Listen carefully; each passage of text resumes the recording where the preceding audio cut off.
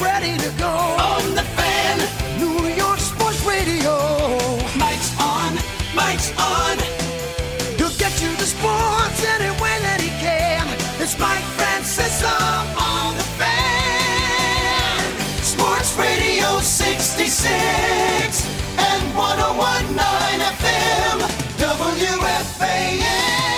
From the studios of WFAN, this is Mike's on, Francesa on the Fan on this 24th day of September. A busy Monday, as you would expect.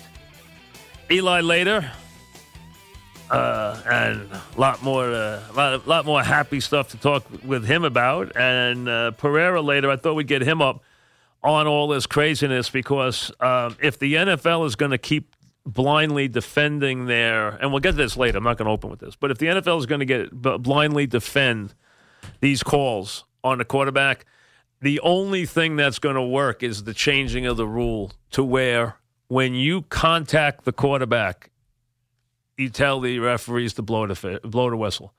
That's the only thing that's going to work. Otherwise, we're going to go through this all the time because that cannot be a penalty, what happened on Matthews yesterday. They can say it is all they want. It's not. So I figured the guy who's the best of applying really rules application in the idea of what an official would look at it and has a good grasp for it is Pereira. I think he's the best with the rules. The NFL should consult him. They don't, but they should. That's the guy that's very good with practicality on the field. We'll get him up later on this, too, because this has got to change. It's just really – I don't care if they back it up or not. We all know they're going to back it up just because they don't want to say they're wrong, because they say they're wrong, they open up Pandora's box. So they don't say they're wrong. They're completely wrong. We all know it, because you cannot ask a defender to do more than that. I mean, he did everything right, so they're going to have to change the rule. And if you want to protect the quarterbacks, what you're going to do is you're not going to have any quarterbacks spinning down the grass anymore, because when the quarterback's contacted, they're going to blow the whistle. That's the only way it's going to work. All right, let's get back to the headline of the day, of course, which is the Giants' turnaround win yesterday. And here's the bottom line. Let's take it back to the Shermer interview on Tuesday that got so much attention, and his inability to communicate that he was going to make changes, exactly what was wrong, and everything else. Here's the bottom line. He said nothing right. His presentation was awful. And then they went out and did exactly what they had to do. They addressed the problem. They addressed it in terms of personnel. They changed personnel. They made a change at fullback. They made a change at right tackle. They changed it schematically. They clearly did that. We'll discuss that with Eli about how they simplified what they did in terms of play call, formation, line calls, and everything else so that everybody was on the same page. They were far from perfect. The third quarter was very rough. They had been moving around their help when they got caught with Wheeler against Watt. Watt beat them. Not surprising. So they got some clean sacks at times in the game. The Giants withstood that. Giants made some plays on defense. Wynn had a hell of a game for the Giants yesterday. Boy, he had a great game. And the Giants showed you what we were talking about here for 2 weeks, folks. If they could figure out a way to block it, and this was a team that they can pass rush. They don't do a lot of things well, but they right now, like protect their own quarterback, but they can pass rush. And yesterday, they did a good enough job of opening holes, formationing themselves into where they move the pocket, so you're moving the target. Do enough little stuff with Eli. Move him, drag a tight end, naked, waggle, half roll. Do the little things that he can do and throw it on a run. And move guys around. Beckham in the slot. Move Barkley to the line of scrimmage. We talked about that Friday. We talked about it yesterday morning on the Sunday show. Move him around. Move Beckham around. Put Beckham in a place where he can operate. Give him the two-way go out of the slot. Give him a chance to play at the line of scrimmage. Get the matchups that you want. That is what they did yesterday, and what they got was a game plan that was good. It wasn't perfect.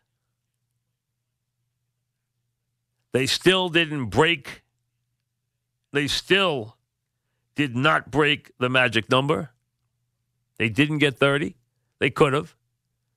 They had some mistakes. They had a couple of breakdowns. They had a lull in the third quarter. But when they needed to have a drive. And I'm saying watching the game, and I made sure yesterday I didn't divert my eyes for 1 second from that game. I didn't watch any other. I even stayed for most of the game in a place where I just watched the one game with the Giants. I didn't even watch the multiple games. I wanted to concentrate everything on this game. I thought that game was that important for the Giants yesterday. And when they had to have a drive, and I thought they had to have a drive or they could lose that game, they got exactly what they wanted, led by Eli going 6 for 6 for 75 yards, not settling for the field goal, getting the touchdown pass, and putting the capper on what was a terrific day for the coaching staff, for Eli, for Beckham, for Barkley. Obviously, Ingram getting hurt didn't help. For Shepard, although I don't know what he did to taunt. It could have been a big play. It cost them 4 points. They would have had a first down around the 13-yard line, and they would have gone in and scored a touchdown. Instead, they had to settle for a field goal there because he taunted. I don't know what he said. He didn't do anything, but he must have said something because the officials picked it up and gave him a penalty. So I don't know exactly what he did there, but it was costly. But he had a good game. They liked that matchup. Even when they ran the play for Beckham at the goal line, when it was doubled, Eli went where he had to go to get the throw and get the touchdown. And all the way around, it was a game the Giants had to win with no ifs, ands, and buts. Their season from a playoff standpoint, I would have come on here today and said the season is over from a playoff standpoint had they lost that game yesterday. Now they get a lease on life. They come back, and they can take these off one at a time and see where they can go. But they have some hope, and they did some good things yesterday, and they showed that they can be the offense that we hope they could be this year. There's still more there. There's more explosiveness there. They haven't made the big plays down the field of Beckham yet. They will. Losing Ingram could be big. We don't know yet. Need a week to week with the sprain of the knee. We'll have to wait and see. I'm sure it'll be a couple of weeks. Who knows? But the bottom line is you saw Eli, who has, listen, the quarterback and the coach will always get too much credit and too much blame in any city that follows football. That's just the way it is. They know it. They know they'll get too much blame. They know they'll get too much credit. It's just the way the world works. It's part of the job description. You don't worry about it. And the more you've been doing it, the less you worry about it.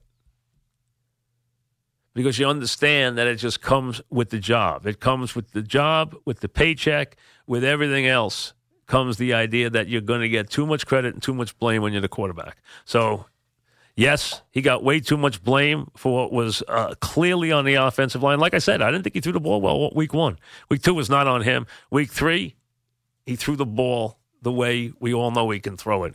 And when you see the guys who played with Eli, his guys come to his defense as vehemently as they do about how good a player he is. That's the guys you should listen to. The guys who have been in that huddle and won with him. Not the nonsense noise. Listen to the guys who played with him. Listen to the guys who were in the huddle with him. Listen to the guys who saw him make those plays and were there when they had to make them. Is he immobile? Absolutely. Is he a guy who's going to run, who's going to feel pressure one way and run out of the pocket and beat somebody to the corner? No, that's not who he is. But there's no throw he can't make, and he can stand in there, and he can deliver the ball, and he can run that offense, and he did it all yesterday the way you like to see it. That looked like a football team yesterday. And on that last drive, it really looked like a football team. It looked like the football team you're waiting for. I thought they did some okay things on defense. I thought they did a couple of really good things on defense. They win at a sensational game. I thought they also made some bad plays in the third quarter on defense, into the fourth quarter on defense, but so be it.